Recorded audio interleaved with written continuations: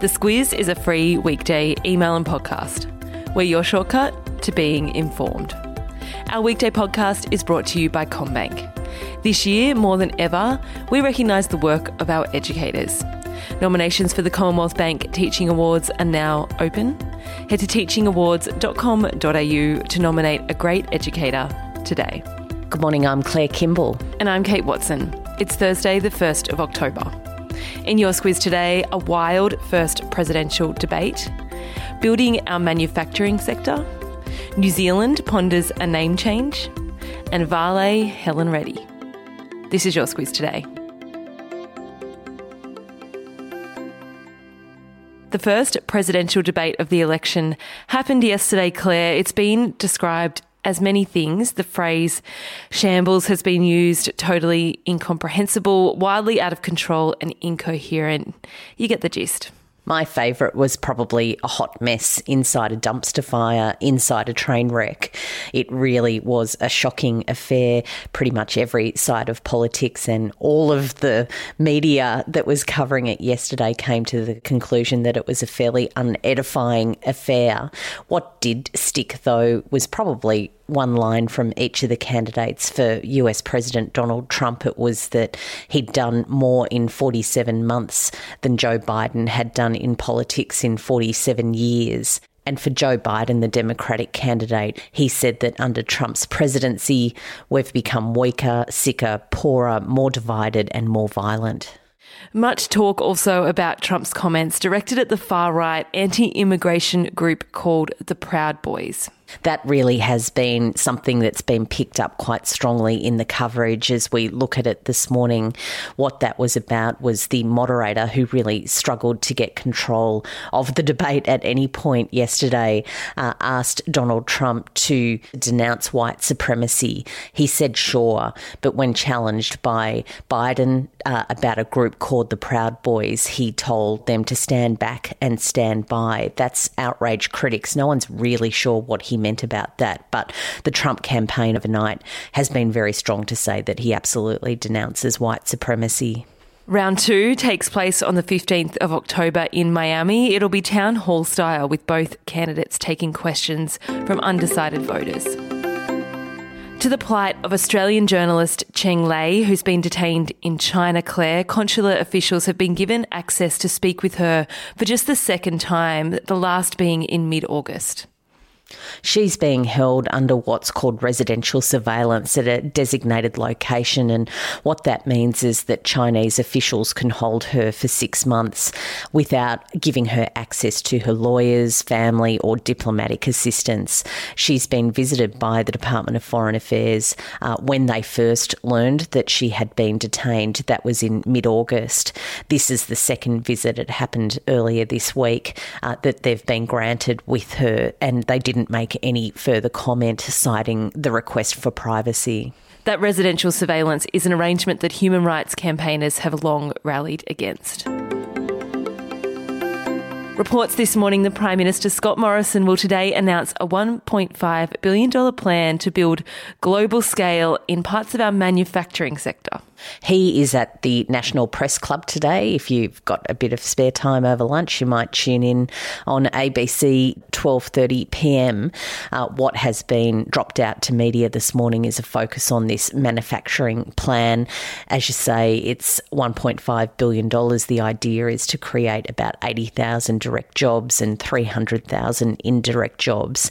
And there's a focus on building what's called our sovereign capability. You might remember at the start of the coronavirus crisis, there was a lot of discussion about Australian manufacturing being unable to pivot quickly to make things like masks and personal protective equipment. So there's definitely an idea in the back of minds that we need to be able to make more things. The opposition has already come out criticising the plan, saying that many manufacturers have folded since the coalition came to office in 2013, and this is too little, too late. As you said, he'll talk about that and more ahead of next week's budget in a speech to the National Press Club today. October 17 is the date that New Zealanders will head to the polls. One of the election issues that surfaced, Claire, is a campaign to change the name of the country.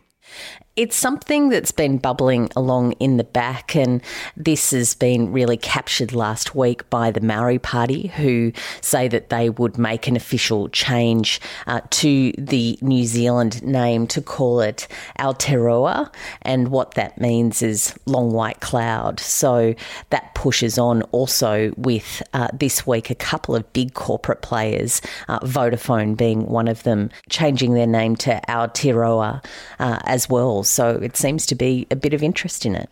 As far as the incumbent goes, Prime Minister Jacinda Ardern hasn't committed either way as yet. Timothy Ray Brown was the first patient ever to be cured of HIV, Claire. He's died of cancer. He was diagnosed with HIV when he was living in Berlin in 1995, and then in 2007 he developed a blood cancer called acute myeloid leukemia. That treatment for the leukemia was a bone marrow transplant, and that actually cured his HIV because he was given bone marrow from a donor who was naturally resistant to it. It's a development that really fascinated a generation of HIV researchers, and his partner said that while his leukemia had relapsed, he had dedicated his life to really promoting that cure and giving other HIV sufferers hope. The International AIDS Society said that they owe Timothy a great deal of gratitude for opening the door for scientists to explore the concept that a cure for HIV is possible.